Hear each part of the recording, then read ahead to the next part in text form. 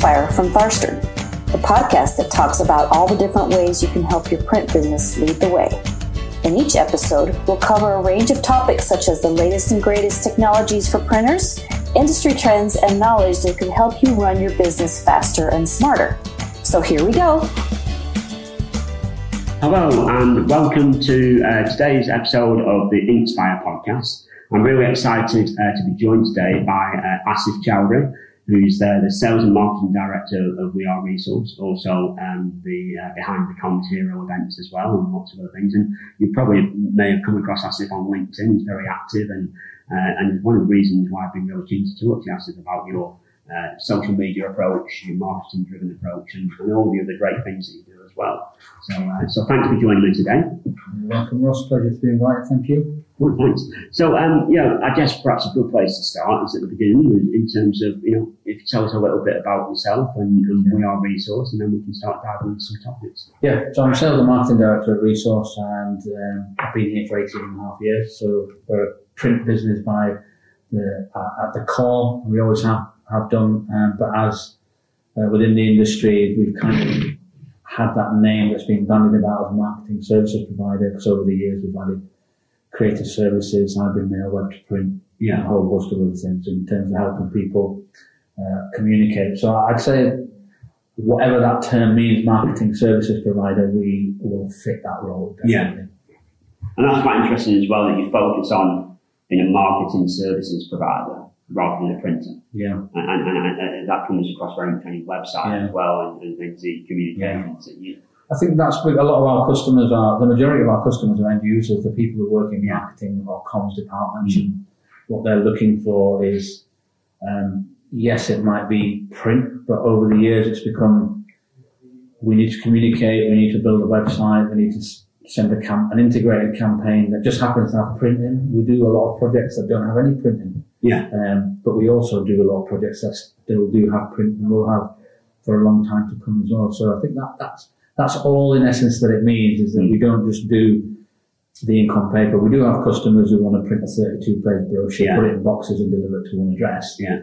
But the majority of our work, we're designing, we're printing, and we're probably mailing it out somewhere to households in the future. Cool. And now, I guess something I'm really interested to know about is we're at the 7 months into COVID now. Boris has just announced yesterday the tier 1, tier 2, and tier 3 lockdown approach and things like that. And I guess every business is always curious to know how they got on through the COVID process, and what you found that's changed. What have you done as a business to adapt to that? I think the first thing back in March now, which seems such a long time ago, but it isn't actually, it's 6 months. The first thing was really understanding the impact on the market and our customers specifically. So we had to basically go into overdrive to start communicating a lot of COVID-based communications to our customers to help them to tell their, not just their customers, but also their staff. Yeah. So a lot of people quite rightly turned to direct mail, whether that was a letter into an envelope or a more creative DM piece. So that was the first thing. So we had that bit of a wave. We didn't get into PPE or anything like that. We stuck to what we know, and as well as there were lots of people buying masks and whatever it is that we're doing, and fair play to anyone who's continued to establish their business on that. Yeah. But for us, we've stayed committed to the client base, got in touch with them. First things first, wanted to reassure them that, look, we're open for business. Yeah. We've done everything from a social distancing point of view. We changed shift patterns to minimise the amount of contact, and at that point keep the 2 metre distance. Yeah. Mobilising everyone office-based to be able to work from home with only a small amount of staff here. So that included creative studio, sales, some account managers, but in the main, because we have the production operation, 100% operational production scheduling, and a few core people stayed here in the business. And so business as usual was the key priority, but not just making sure we had that operationally, but also telling customers, look, we know it's a strange time, we're still open, we've got work planned in for you, let's carry on doing that. So that was a real priority for us. We switched to Office 365 a while ago, so getting Teams. So Teams absolutely. Working. Yeah. So we probably communicated what most organisations missed was the little ad hoc conversations you had. Oh, look, customer hasn't signed this job off. Can we move the schedule around and so on and so forth? Those sorts of things, like everyone in manufacturing. That you usually get from over the desk conversations. Shouting across the office or whatever it might be, had to become, to some extent, Teams calls. So it opened up communication channels in one way, but also it probably made things a little bit longer in certain instances. It didn't affect deadlines, but you just realised that the value of those incidental conversations that happen hundreds of times in the day between the water cooler. Absolutely. I think that having seen a lot of commentary now 6 months later about now the novelty of working from home has definitely worn off for a lot of people. People are missing that interaction with colleagues and the water cooler moments because they probably remembered those more than the hundreds of tasks that they completed in the day. So we had to get all that done just like everybody else. But the fundamental part of it all, no matter what else happened, was making sure that our number one priority was letting our customers know that we are open for business. And that included the sales team. We actively made sure we spoke to all our contacts. It is business as usual. And business did carry on for a few months. It didn't really affect, as customers were still assessing what is the effect on their business. So the publications still came in, as well as some of these new distress communications that we were doing. Okay. It's interesting what you talked about with Teams there as well, and using that to keep people connected, because that's something that we did as well within Marston, and we found that is something that we'll probably carry on with forever and a day, which is where because the majority of it in the sales and customer engagement team, we work remotely anyway. So, but we sometimes go into the office, and we used to have pre-COVID, we'd have like a monthly meeting where we'd kind of all get together, catch up, and we'd just check in with each other casually as and when you needed it. But when COVID came about, we then introduced like a daily stand-up meeting. So every morning at 9:30 or whatever time it is, different departments in the day, each department was having a stand-up meeting, all online via Teams, having a quick 20-minute run through of like what's ahead of you for the day. Bit of banter always comes into it, which was, and actually within a very short space of time, we found that we're all feeling more connected and more aware of what's going on with each other's, roles and how we could help each other out. And I've come across that before. This is what we did, or I know somebody who might be able to help with that. And just through having that conversation every day, we just found it became a really useful piece of technology for us. That remote working. Obviously, you need to be able to access your estimating systems and production schedules and things like that. But the communication, internal communication, I'm not saying you can't beat the water cooler moments, and they are sadly missed when you're in the office and things like that.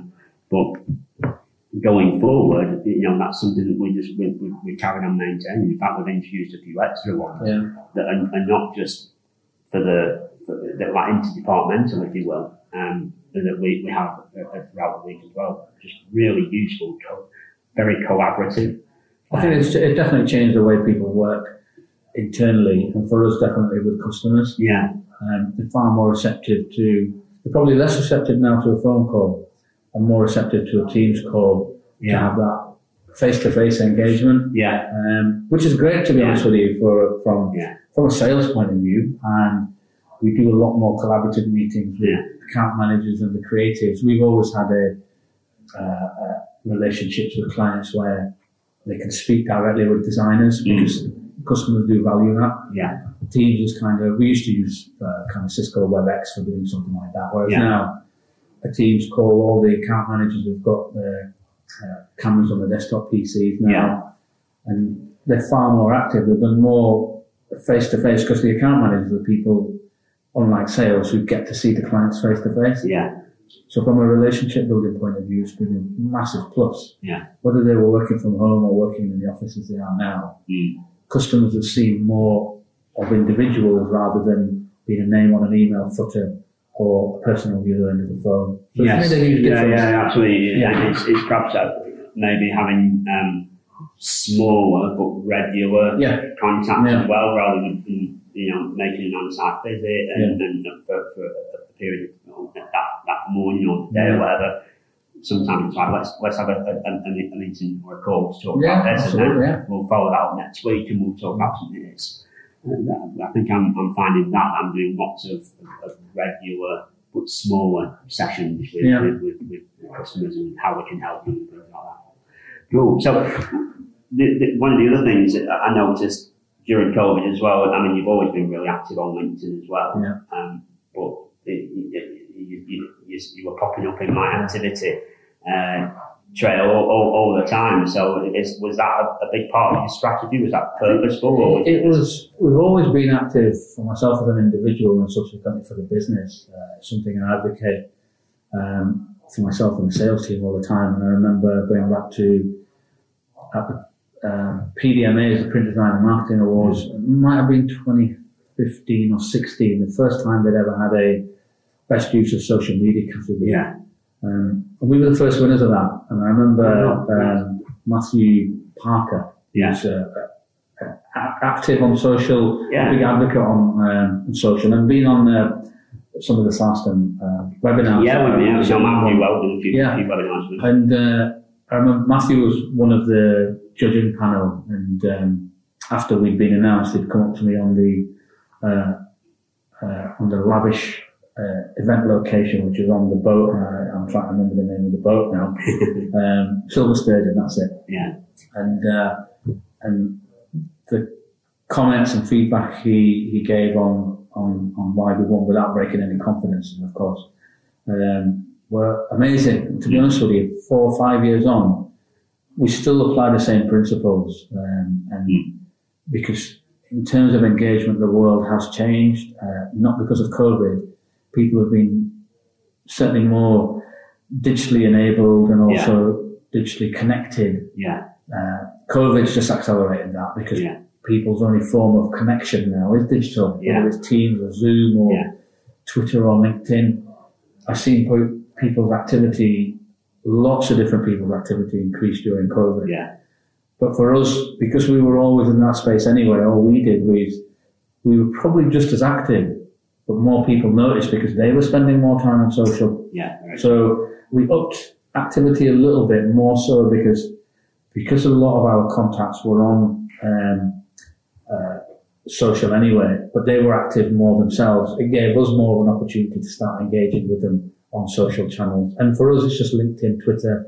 We've got an Instagram feed as well, and we've got a YouTube channel. But from a business point of view, Twitter and LinkedIn are the two key ones. And it's part of our sales strategy now. It has been for.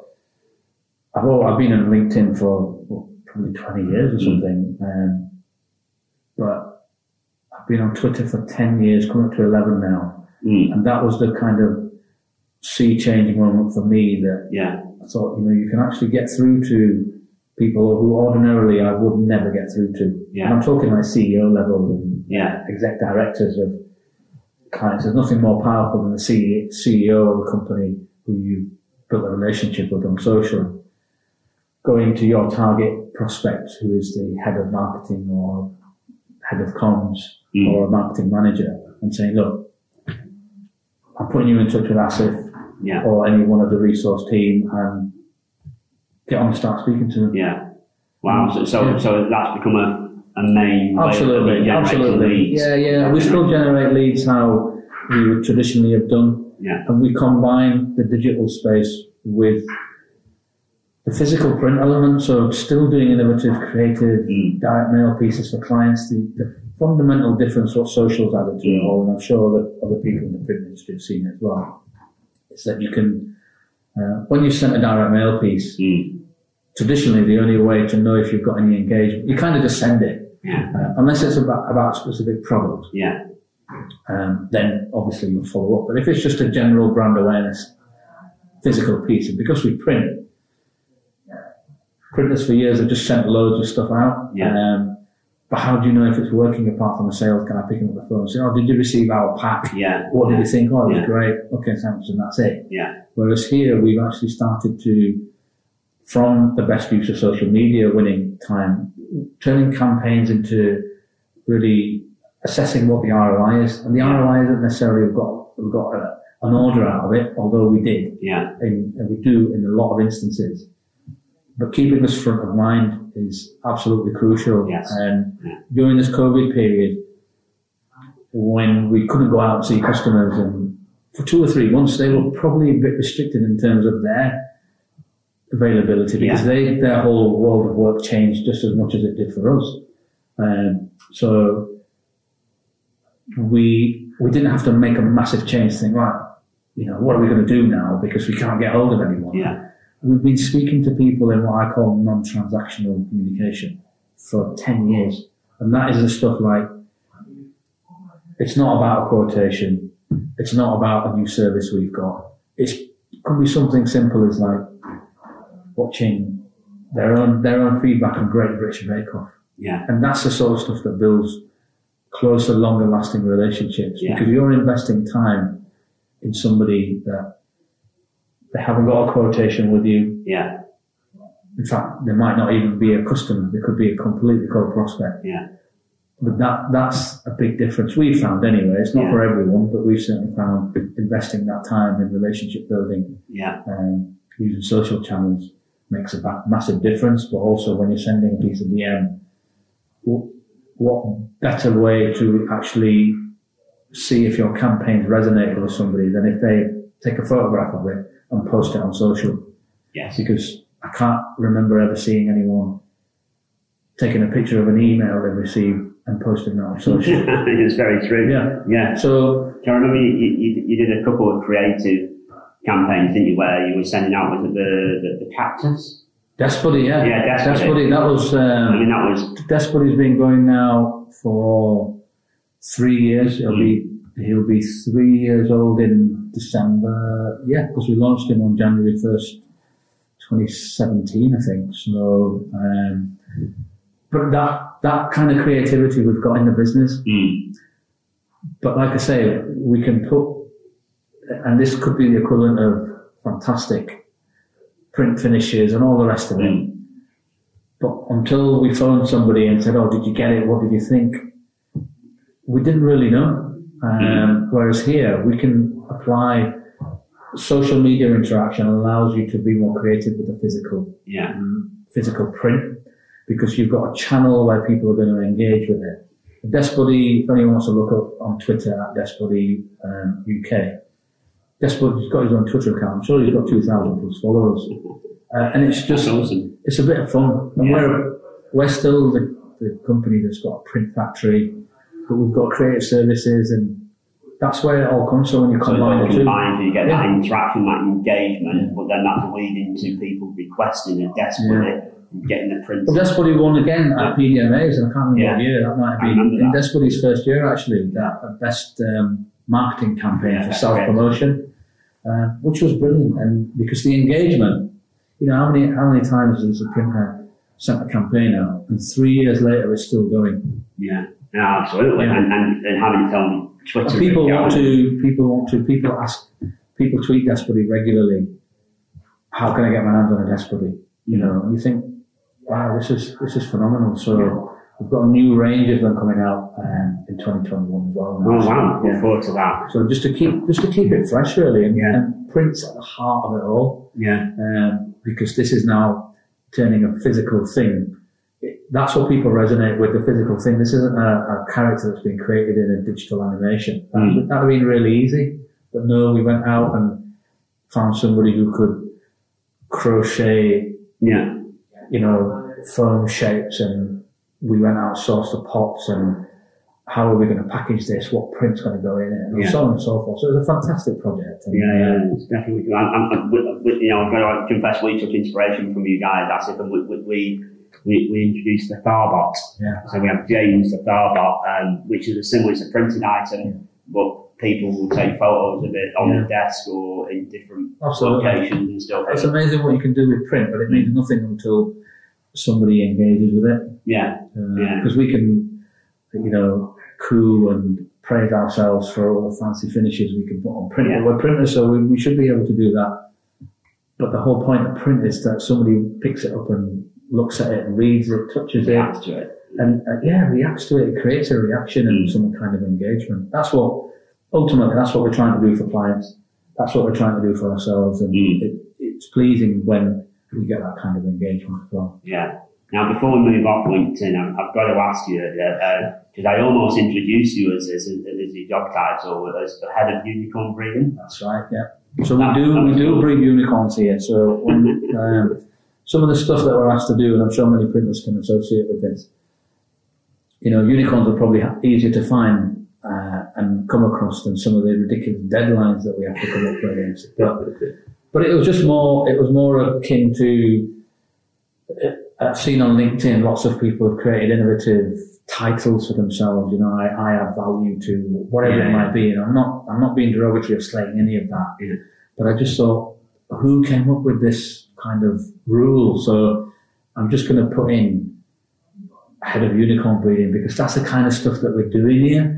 And it probably got me more engagement and people saying, "Oh, what is that?" Or that's brilliant. I saw that on LinkedIn. And we had somebody who actually came up, who works for us now, who came up at an interview when we asked, have you got any questions for us? And he asked me, what does a head of unicorn breeding do? Which was fantastic. Yeah.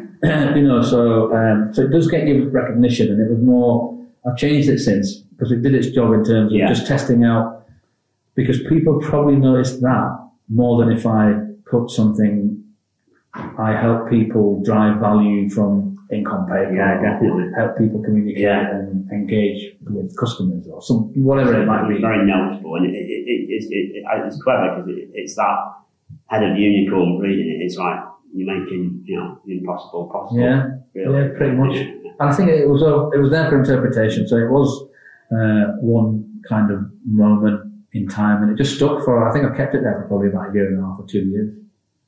Cool. It's an interesting little concept that, and just before we finish as well, I've seen you've been doing the 25 press ups for 30 days challenge for mental awareness and stuff, which I did myself as well. But you carried on doing that as well, so I did up to 30 days. I was posting on Twitter and LinkedIn more just to do the raise awareness. Yeah.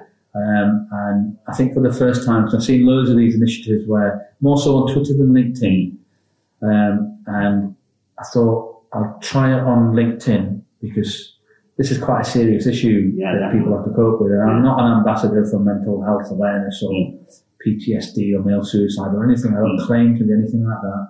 But for the sake of a minute, and that includes doing the press ups, taking the video, posting it on Twitter and LinkedIn. It doesn't take longer than a minute or 2 minutes at the most. It was great to just raise awareness of that subject to whoever was in the network, basically. And it got a few people talking. It connected me with people that were doing the initiative as well. Yeah. That I didn't even know. And it was just really nice. And I think LinkedIn, Twitter, social media in general, it's about community, and that's what it did, as well as doing something that was good for raising awareness of a very topical subject, but also it didn't do me any harm physically either, to be honest with you. So it was a big difference, didn't it? Yeah, and I think, I know you carried on doing it, and similar for me, I've stopped recording it, but since doing it months ago, I've carried on doing it every day because so I get up first thing in the morning, and it takes a minute, and now that's actually extended into 5 minutes where I'll do some squats and sit-ups and press-ups or whatever, and no matter what, I do that 5 minutes. It just mentally gives you that bit of clarity and that bit of I've accomplished something already for myself, I definitely encourage anyone to do that. First thing in the morning is a good time, because you're doing something specifically for you, but genuinely, although I'm not posting out, I think I got up to day 58 posting out on both Twitter and LinkedIn. So I'm not posting, but I'm still doing it now, but it does make me think about that subject. Yeah. And I can't imagine a day where I won't think about that subject, not just for my own mental health and my own mental well-being, but also for other sufferers. So I do think about that subject every day. But prior to doing this initiative, I may have given it a thought on Mental Health Awareness Week or Mental Health Awareness Day or whatever it might be. But apart from that, I didn't give it a second thought. Yeah, and absolutely. So certainly for the last 2 months, I thought about that subject every single day. Making it more at the forefront of people's minds. Yeah, absolutely. And it's made people talk about it, and people have mentioned it to me, and I think, well, brilliant. If you haven't heard of it before I posted it on social, then great. I've done some good out there. I think whoever's behind that initiative must be really pleased with how viral it's become. Absolutely. Yeah, so you've had celebrities and stuff doing it. It's brilliant. So it's a really good thing, and without the social channel to promote it on, we've had some of the team have got involved and they've done it as well. So it's just been really nice, and they've not been nominated by me. They've just seen it on social, and they've just gone and started. Some of them we've done them on the factory floor as well with some of the colleagues. So we just try to be a bit creative, because it can be boring watching somebody do 25 push-ups every day. Yeah, you're absolutely right. I think I kept on trying to do different edits and stuff like that, and different effects on it and stuff. Oh, cool. Yeah, that's really interesting. So we've kind of talked about your marketing and your sales strategy and how you use LinkedIn, and you can definitely see the value there. Yeah. What about in terms of technology within the business? I think other businesses are always keen to know what sort of technology or strategy they're using to drive growth within the business. Yeah, absolutely. And I think one of the key differences for us from a print business perspective, I think it must have been about 4 or 5 years ago now, that MIS is the lifeblood of any business, any print business anyway, there's no two ways about it. And we switched to Tharston ourselves that long ago, and that's been a game changer for us in terms of the way that integrates the whole business from CRM. CRM was a big part of the decision-making process, because we're a very sales-driven organisation, and MIS's prior to Tharston were always sadly lacking on CRM, because we're a sales-driven and marketing-driven organisation. We had prior to, we used separate CRMs. Actors was the previous one that we used, and then we went to another MIS prior to Tharston, which had promised a lot but didn't deliver on the CRM. And the CRM was probably one of the main reasons, from my perspective as sales and marketing director, of why we should use Tharston, because the rest of it was for other parts of the business. And so we delivered on that, but also now we're looking to bring HubSpot on board. And that's cool. HubSpot, especially for us, now we're back into going into a dedicated CRM piece of software. But the fact it can sync with Tharston was a massive plus for us.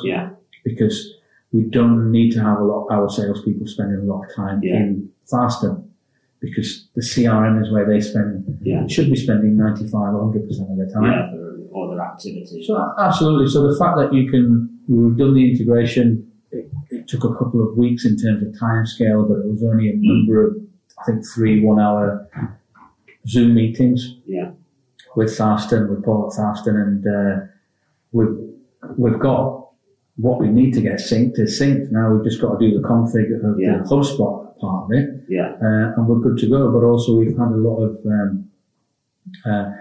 having the support from Tharston with the integration, not just in can you sync Tharston estimates with HubSpot deals, but can you show us how to actually really get the best out of both systems?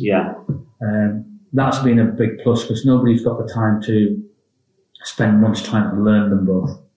Absolutely. So we'll be up and running with HubSpot and using it live within probably maximum of 8 weeks of saying, yes, we're going to do it, which, to be honest with you, I think that's a really quick turnaround. It's very impressive, yeah. But we know we didn't have to go on the educational journey of what does a CRM do. We just needed the right CRM. Yeah. So the integration part of it was a big factor, and technology we've already talked about, Teams and Zoom and what have you, and connecting with customers like that. Certainly to do our BAU stuff, and now we're looking at also at business intelligence as well. Yes. So that's going to be the next stage for us to start using the next 12 months to start drilling down into more meaningful information beyond the inputs of estimates and inputs of jobs and IDC for checking estimated versus actual. So we're now in a position where we're going to start looking in more detail at all the information that we've been collecting over time. Yeah.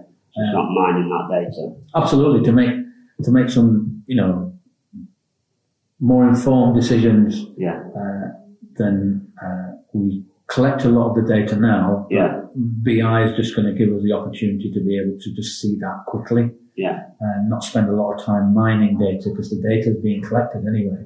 The key thing is getting it into an output format that we can do something with and make decisions quickly. Yeah, it becomes meaningful information. Absolutely, definitely. It helps you see the patterns and trends. So it's not just technology on the presses. They've got some, amazing technology on whether it's HP Indigo or Ryobi LED UV presses or camera recognition for mailing on our envelope and polywrap lines. Yeah.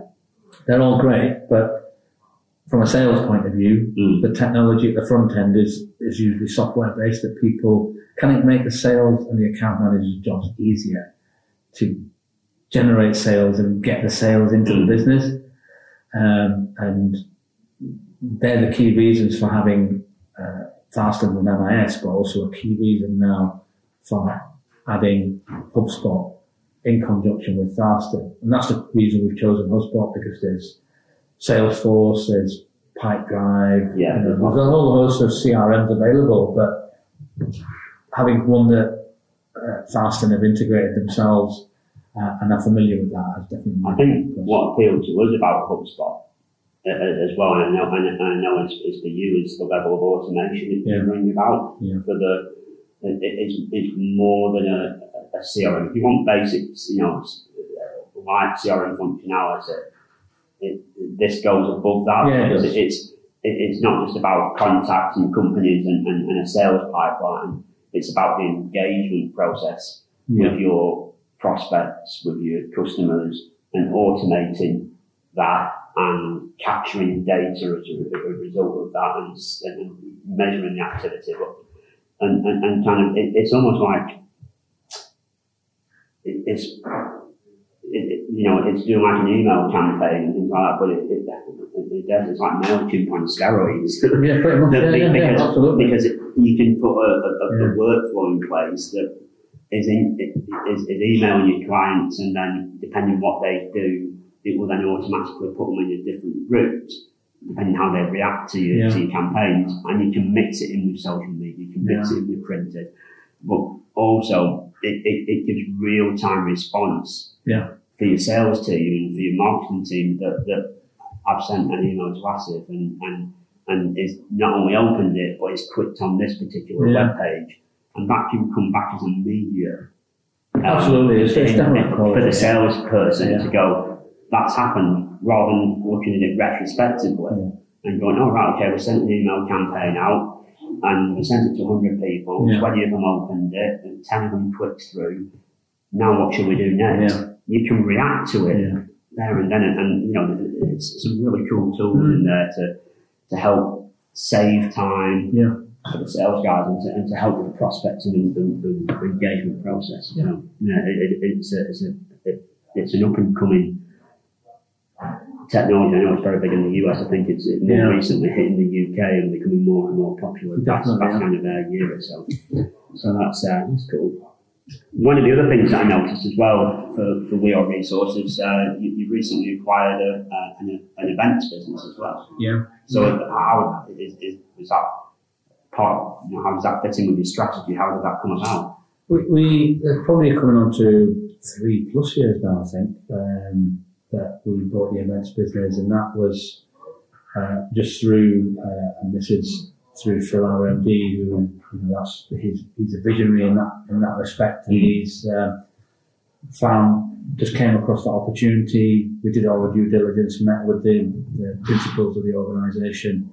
It was a very similar fit to us. They started as a print company, right, and then just through certain clients got into events. Yeah, and very much the same philosophies as us. Really good, solid client base. But the key thing was the principles and the way they developed the business, and almost a sleeping giant in terms of events. And we thought we could make a difference to that business, which invariably we did, which was fantastic. We just added our creative services and some of the additional stuff that we can do with the physical print media. Mm-hmm. And all the accreditations that we've got, 9,001, 27,001, 14,000, etc. So brought a lot of those disciplines that we've got into a business where they've not had the budgets to be able to invest in that, and then took it on to another level. And even now with COVID, obviously in-person events from March this year, 2020, have all been kiboshed. We flipped it to be a virtual events business for when in-person comes back, so it's not standing still. The business is still there. We've just got to wait for the opportunity to start doing in-person events to kick back in again. But acquisition is a great way to grow, and it's certainly a way that as a business we'll continue to look at that into the future as well for growth. But the right type of business is the absolute crucial thing. So we're not going out all over the country looking for businesses to buy or anything like that at all. But certainly finding people that their values are pretty much aligned with what we are here at Resource. That's the first and foremost, because if that bit doesn't fit, then the rest of it's irrelevant, to be honest with you. So that was a key part of the decision-making process. And can we do something? Can we add any value to this business rather than just buying an order book? Because there isn't any fun in that. There's no challenge. So we'd done events prior to acquiring the business, but not in the scale that they did them. But we found very quickly that we could take on a whole new service, a whole new set of people and new skill sets, and get it resourced up in effect. And start giving it far more brand awareness. That's what they were really struggling with, is telling lots of other people about the great work that they were doing. So we just added that and added some of our disciplines and processes to it, and it made a world of difference, So we look forward to getting back to in-person events as and when that's safe to do so. But in the meantime, like I say, virtual events is a big area for us now. Absolutely. So from a technology point of view, it's a huge plus for us to be able to do that. And obviously we've done our own ComZero event as well. Using that virtual platform as well. So the ComZero, that's a nice link on to something else I wanted to talk to you about. So how did that come about? And what is for people who don't know, a few people that don't know, what is ComZero? So ComZero, as I mentioned at the beginning of the podcast, that our customers tend to be marketing managers, heads of marketing, not necessarily print writers. That's just part of their job that they have to do. So we wanted to do something. A lot of the clients we're working within these comms and marketing departments are very creative. They come to us for creative projects. But a lot of the events that myself and my team were attending for these people, we just thought they were a bit stiff. So we just thought, hang on, this doesn't really marry up with the type of personalities of the people we know that we deal with. So can we do it better? So as a business that helps people with brands and events and all the rest of it, we thought, look, 6 years ago, so 2014 when it started, we thought, can we make something up completely from scratch? Because that's what we have to do for clients all the time. So can we come up with a brand? Can we get speakers? Can we get venues? Can we get people along? More as a good test bed for us. And we did that, in 8 weeks from saying, right, we sent out and put it out on social, saved the date, 13th of May 2014 at Bridgewater Hall in Manchester. So we put that out, so there was no turning back. Yeah. And we just went ahead and we did that. We had about 85 people attending the first event.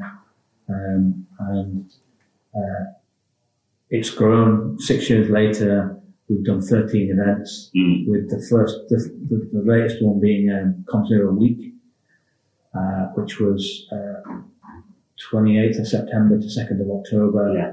We had 35 live stream sessions across 5 days, with 54 speakers in total, all on a virtual platform, with a full on-demand content library for people to be able to consume the content up until the end of this year. Right. Afterwards. So everything you could do within a virtual event, built a website, sold tickets. We had 313 people who attended, wow. which is phenomenal. And we're a printer, but that's what I say, the marketing services provider. It just shows what you can do as a printer. Yeah. And you're only limited by your own imagination and obviously the services that you're able to offer. You can buy all these services but it's not as much fun. And when you're working on a creative project for yourself, it's a good test as well. But it's been a brilliant advert for us as a business to our customers and potential customers that have seen we've done this, and it's generated business every year. It's also been award-winning. I think at the Print Week Awards, or PDMA certainly, Print Week Awards, it won. That's the type of self-promotion marketing that we prefer to do. Yeah, and it's very content-driven as well. Absolutely, it is all about content, because all of the 35 sessions covered personal branding, productivity, burnout, mental health, internal communication, stakeholder engagement, all the things that our customers come up against. Yeah. And some things they don't. And they're going to be able to take in 35 hours worth of content. And 3 of the sessions were mental health well-being, which was kind of desk yoga. So yoga you could do, you didn't need a kit or anything. Yeah. Didn't need to be an expert yogi or anything like that. You could just do that. And to be honest with you, to have the stellar lineup of speakers that we had, and built a website, delivered the virtual event, but we also sent out physically printed tickets, and guess what people did? They took pictures and posted them. Yeah, I saw some. Saw people posting and got the tickets. And because since COVID, since March, everybody's gone virtual. Yeah. And there's not many events that have actually sent a ticket, because you don't need to. Yeah. But we've always sent a physical ticket for all our events beforehand. So we've had over 6 years, we've had 1,200 people attend the 13 events. Yeah. I think certainly from a personal point of view, where we said about that printed, getting the ticket through, there's almost something nice now about seeing your postman or a delivery person coming down your driveway or your park or whatever to bring something, because you're at home a lot, and it's like, oh, somebody's coming to bring something. What is it? Hoping it's going to be something exciting. I think that must, Print's always had that effect. It's just, I think now the last 6 months have kind of shown people, like you said, exactly, because they've never been home when the postage arrived. It's usually a red slip, or they just pick it off the floor or in the letterbox, and whereas now, I think people value that more, especially when it's not bills, because they stand out, and when you've got a personalised envelope and then you open it and you've got a personalised piece of print that's printed on a like a Folex metallic effect substrate, and it's got your name on there and it's full colour print. It's not just a black overprint inkjet on the envelope with a generic ticket. There's a massive difference. People it just showed, because people were just crying out for that. Yeah. Absolutely crying out for it. And it's nice to be able to showcase our products and services in a way that's not saying, here's our products and services. Yeah. Because to be honest with you, people, they don't really resonate with that now. Yeah, and it's, like I say, it's educating people, it's giving value to the people who subscribe to it. And it's that new approach into it's like the old school approach, might be, if we do that, we might go and then go to another printer and order what they need. But they might do that anyway. Yeah. So let's at least be the ones that provide the value and the content, and they may come to you, they may not, but they'll always remember you, I think. And absolutely. As being the ones that did that, and it's great to hear how it's growing year on year, and that this year, 300 plus people attended. Yeah. That's fun. It through the COVID. Absolutely, yeah. We were able to over the moon with that. Dare I say the word pivot? Pivot it to an online event. It's such an overused word this year, isn't it? Pivot, and you're on mute. It's really good to hear that. And I think one thing you said there as well gave me a bit of an insight into you as a person as well. As if that where you said that basically you 8 weeks to go and you thought, right, let's just put it out there. Yeah. You didn't overthink it. You didn't kind of think I need to get all my ducks in a row first. You just went, let's get it out there and then we'll make it happen. Yeah. I think that's just come from genuinely the time here. When you work in print and you're working at a company like Resource, that's the whole philosophy, that's the ethos, because the stuff like, say, I mentioned before on the podcast that some of the stuff we've done for customers, it's not until you look back when it's finished and think, how the heck did we do that? Yes. And you think, but we did it. And it was what seemed an impossible challenge at the beginning, but we've had so many of those over the years, and we just keep coming up with the goods. Just like many of the printers will do the same, we all have the same challenges. We all have to jump through hoops, and some hoops are smaller than others, and some are more ridiculous and higher up in the sky. There's some amazing stuff that we do, and I think to be able to, if we spend all our time procrastinating, then we never do anything. There's certain things you've got to plan for, don't get me wrong. There's a time and a place for that. But here, if a customer came to us with exactly the same issue, we'd have done it. Yeah. So here was a chance for us to showcase what we're about as a business and advertise it without saying, look, here's a fantastic case study and this is what we did. People could actually physically interact, and at the event, we had personalised printed notebooks. Probably 99% of the attendees have never had a personally printed notebook ever. But for us, it's nothing. Yeah. But for the recipient, it's everything. And I can probably name 10 people who attended that first event who still have their notebook, and I know one of them who has it as their Twitter header. Oh, wow. From 6 years ago. Yeah. And it's full, they've used it. Yeah. But it's got their name on, but it's got their name on not in an e-shot. Because nobody's taken a picture of a personalised e-shot either, because that's just standard. Yeah. But when your name's on a piece of print and it's not showing through a window of an envelope, it's on a piece of engaging print that's well designed and well printed, it makes a world of difference. And it's a brilliant way to demonstrate who Resource is as a business and some of the actual physical things that we can do. And even with this virtual event, we're still sending physical packs out. We've sent the tickets beforehand. The personalised notebooks will still be going to people post-event. That's what the event is all about. That's what Conzero is about. Yeah. And I know what will happen when those arrive. People will take pictures and post them on social. Yeah. And we want them to do that. Yeah. We're not asking them to do that. It doesn't ask anyone to do that. And, take a picture of this and you'll be entered into a prize draw. People will do it anyway. Because that's what print does. So, it's it is. I always think of, exactly the importance of the name of one of my favourite all-time books is How to Win Friends and Influence People. I think I read that first when I was about 13 or 14, been a deep bit but I do revisit now and again, and then that's one of the key things, isn't it? The key principles is nothing more important to a person than their name, and kind of to use their name and make sure to try and get it right. And I think that is just a pure example of that. Yeah. Underneath, subconsciously, people feel that is my name. It's in print. And it's personalised print, which all of us, as within the print industry, the majority of the printers out there can offer that. It's really the application of that technology and not just the technology and data management, but the technology behind the bits of kit, whether it's, where we've been Indigo for as long as I've been here, 18 plus years.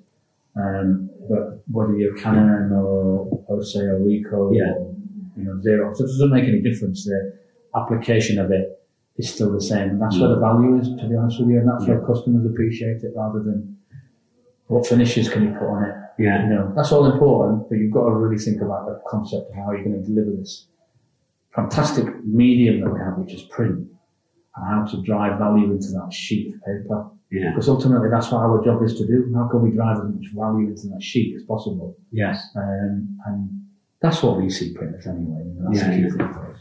Oh, that's really cool. So, where do you get your inspiration from, Asif? Where do you? That's a brilliant question, Ross, to be honest. And there's a whole host of places. Everything that's around me, spending time on social, seeing what people are doing, not necessarily looking to copy or anything, but just seeing where ideas come from. And having spent most of my career with the marketing side of print, but also understanding the physical element of print and the production opportunities you have available. A lot of the inspiration for the stuff that I get involved in comes from there. But also we work in a creative environment. If you can't be inspired by taking a blank sheet of paper and turning it into something that helps somebody sell a widget, or getting somebody to call a helpline number to help them with financial problems or health issues. And you're seeing it now with QR codes on the door of every kind of pub or restaurant or activity, play gym, whatever it is. You've got to be inspired by that. I mean, that's the physical elements, but in terms of people, without it sounding cliche, the people that I work with, the stuff that happens every single day of the working week, that you can feed off that kind of energy, and it's brilliant from a management perspective to get involved in that.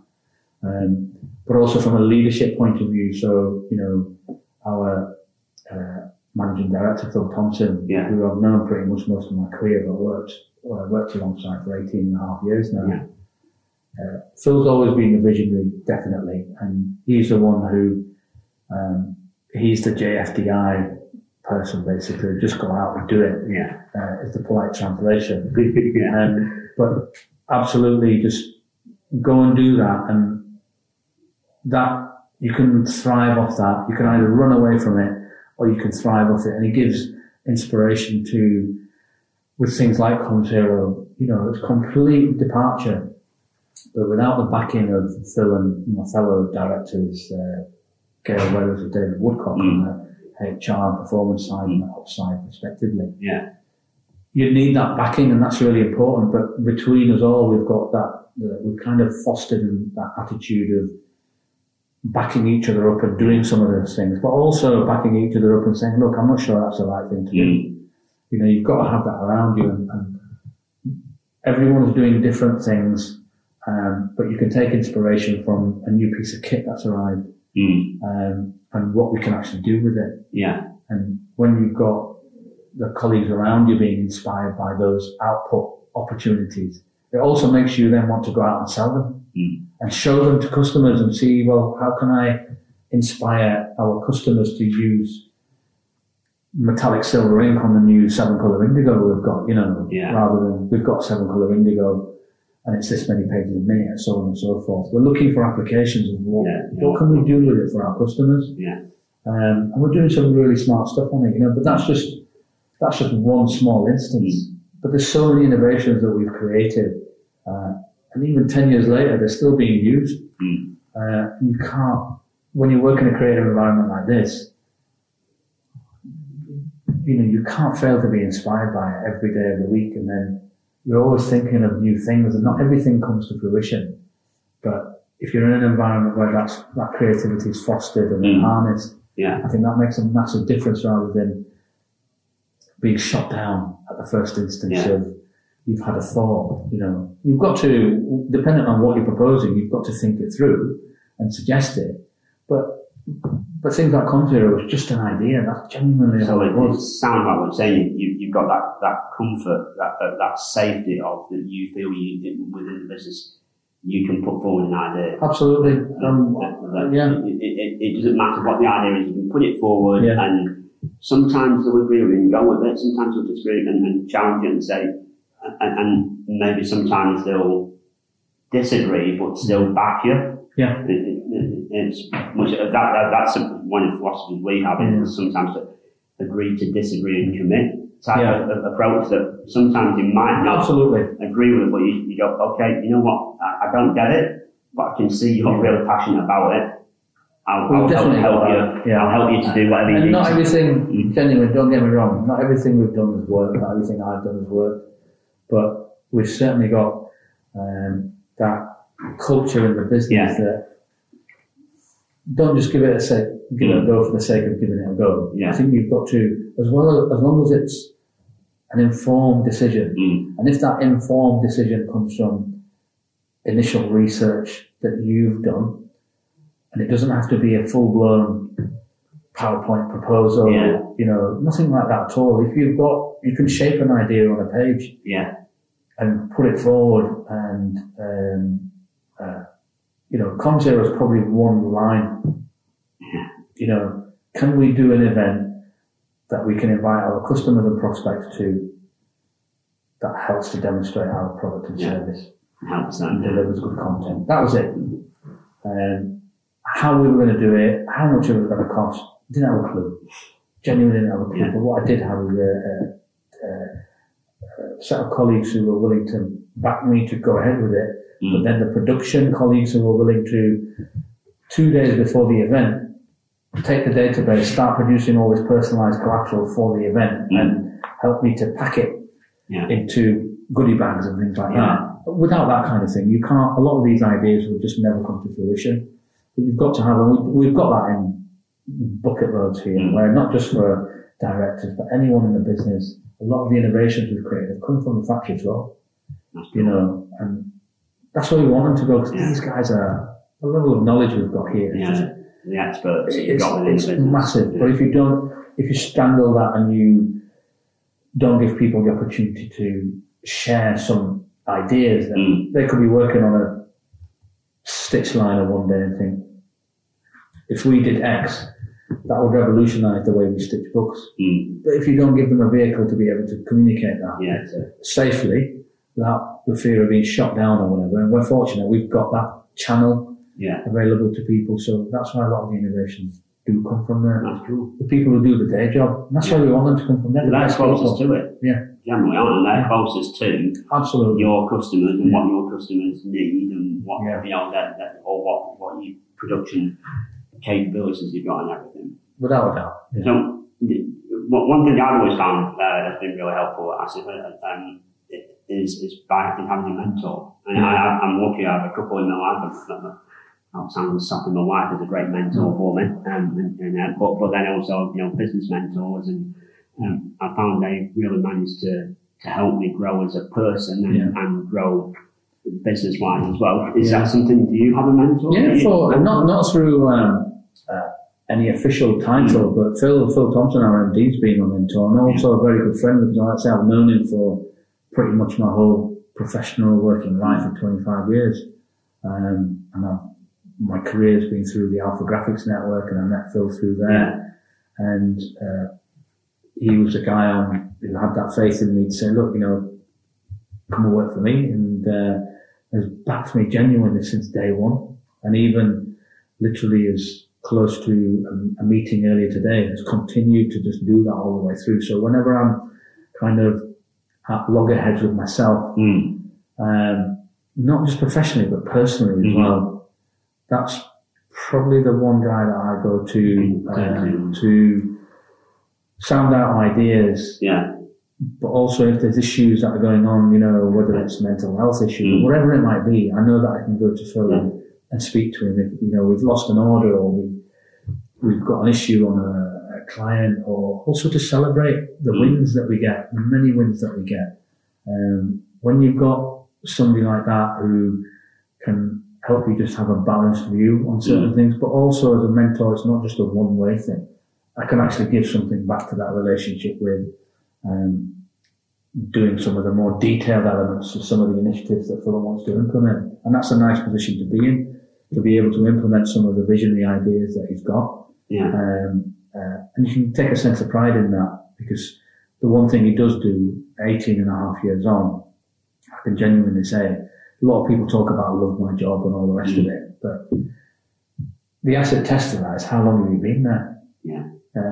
You can't be somewhere 10 plus years and hate it, because it's going to get to you eventually. Yeah, and you're going to drive you down eventually. Won't yeah, you'll leave, or they'll get rid of you because you're not performing. One of the two, especially in a sales environment.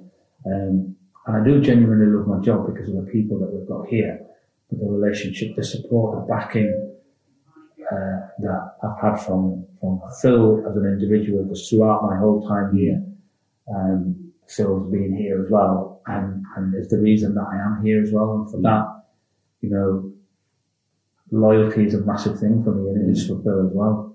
And so he's got me through some amazing times. Yeah. He's also helped me through some difficult times. Yeah. As a business in 2008, when we went through recession, my first experience of a recession, and you know, yeah, mine too. Losing sales when you're kind of there managing the sales function, and then all of a sudden it's disappeared off the face. Switched off. And you need somebody to be able to get you out of that, and which has prepared me personally for COVID and what we're facing now, because I've been there before, but my mentor's still there with me and giving me that same support and advice as he did back then, you know, over 12 years ago. So massive props to him. I wouldn't be here where I am today without his support. Yeah. And I mentioned this in the closing part of Comms Hero when I was speaking to all the people who were there in the closing comments. That a special thanks went to Phil, because that's probably, you know, I've had lots of successes over the time that I've been here. But all the main successes have come because of that backup and support or advice. And just that, sometimes that little nudge to say, look, you need to back yourself a bit more. Yeah. Because we do sometimes, we're our own worst critics. And he's backed me on some of those times where all I needed was just that nudge to say, look, it's a bloody good idea. And if it doesn't work, it doesn't matter anyway. You still learn from it, don't you? Yeah, absolutely. If it doesn't work, what you've learned is how not to do something. Exactly. Or how to do something better next time. Exactly. So yeah, definitely. So I've got Phil's definitely my mentor, but like I say, I do feed off the other directors, but Phil's been that constant throughout my whole career journey. Yeah. And what about, do you listen to podcasts or anything like that, Asif, or is that something that... I do. I started listening to podcasts. I flirted with them for a while, probably a couple of years ago, but didn't really float my boat. But I started listening to them more actively this year. Not personal ones, but professional ones. I'm not really motivated by listening to Talk Sports. Yeah. As interesting as it will be, I'm sure lots of people talk about Talk Sports podcasts and things, but it's just not for me. But I've started listening to ones that are more for me and what I do professionally. So, ones on communications, marketing, and so internal miscomms is one of them. That's about miscommunications and internal comms. I've just started listening to a sales and marketing podcast, The Right Questions, I think it's called. That literally, I've been listening to that as part of developing HubSpot, and just reminding myself what is a good sales process. So I just searched on Spotify and found 2 or 3 and listened to one, and there's loads of different episodes in that one, because I can listen to them on the way into because I'm coming in and to and from the office. But also when I was leaf clearing in the garden for 2 hours at the weekend, I listened to quite a few of the episodes, about 20 minutes each. So they're probably the kind of main ones, and we started literally one now as well, the You're My Comms Hero podcast, which I've recorded 2 episodes. All right, cool. And that's again a great way for us to just, as we're doing now, have conversations with customers and some not customers, but again, creating content for our Comms Hero brand, which is talking about all aspects of comms and marketing. So that's been fun to record. It's been a challenge because I've not done anything like that before. Yeah, same. So it's a big step out of your comfort zone. Yeah. But most podcasts now, the pressure's gone because of COVID. There's been a massive increase in podcasting. The pressure's gone to make sure you've got all the full kit, because even I listen to CIM, that's another podcast I listen to, Chartered Institute of Marketing. I listen to that one quite a lot. And since COVID, they've got a disclaimer at the front end saying, apologies for the quality of the recording because it's being done virtually. But nobody cares. No. Nobody cares now. So that's probably the last little nudge I needed to start our own. Go and do it, and you can improve as you go along. Absolutely. And we've had in that where people have done work with us or not done work with us. And in the first 2 episodes, we had 2 clients who did really innovative, personalised direct mail projects to send to people working from home. Yeah. And the engagement that generated for them was phenomenal. And I thought, I need to talk to you about it. In amongst talking to you about your challenges as a comms and marketing person. Yeah. And just try and understand rather than thanks for the order. I just genuinely want to understand what made you choose print when it costs more and it's cheaper to send an email or put a message on the intranet. Yeah. And they said after 4 or 5 months, it was time for us to send something physical. And they'd seen some things that we'd put out for other customers and they'd done it themselves. So podcasting it's a great way to just definitely learn, and in your own time to your own agenda as well. So, there's loads out there. You can search on Spotify and Apple. I think it's amazing. If you search, there's almost a podcast for any topic, isn't there? Yeah. Now there is anyway. Definitely. You can, I find I listen to one podcast and then that leads me onto another podcast, because usually interview somebody who's got their own podcast. Like the sound of that, I'll listen to that one, and then you listen to theirs. It becomes your library just grows and grows. But it's similar to you. I like listening to when I'm cutting the grass or doing some work at home, whatever, or in the car. And the car of wording. But it's good to hear you take a few notes of some of them as well. And good luck with the comms podcast as well. That sounds exciting.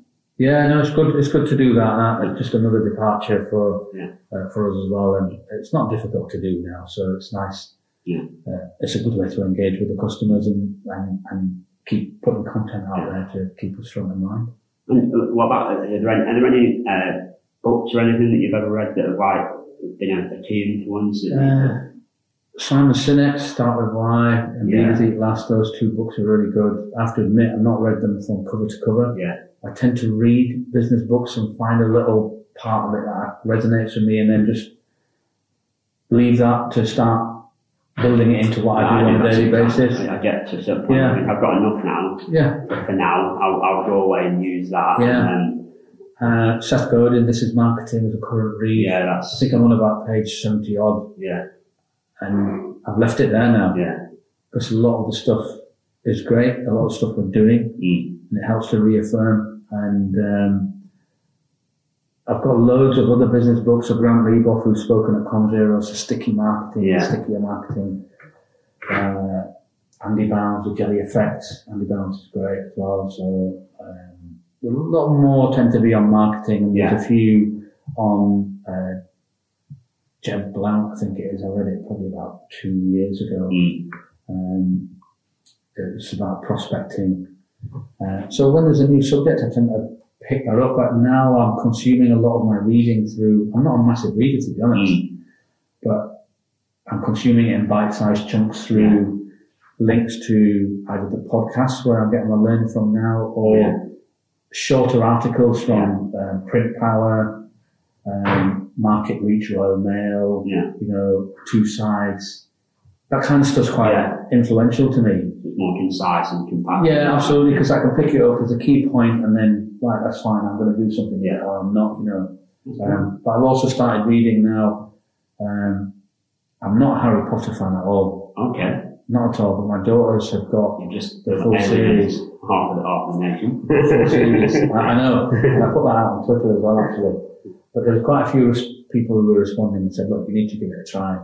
So all three of us, myself and my two daughters, are reading Harry Potter at different stages.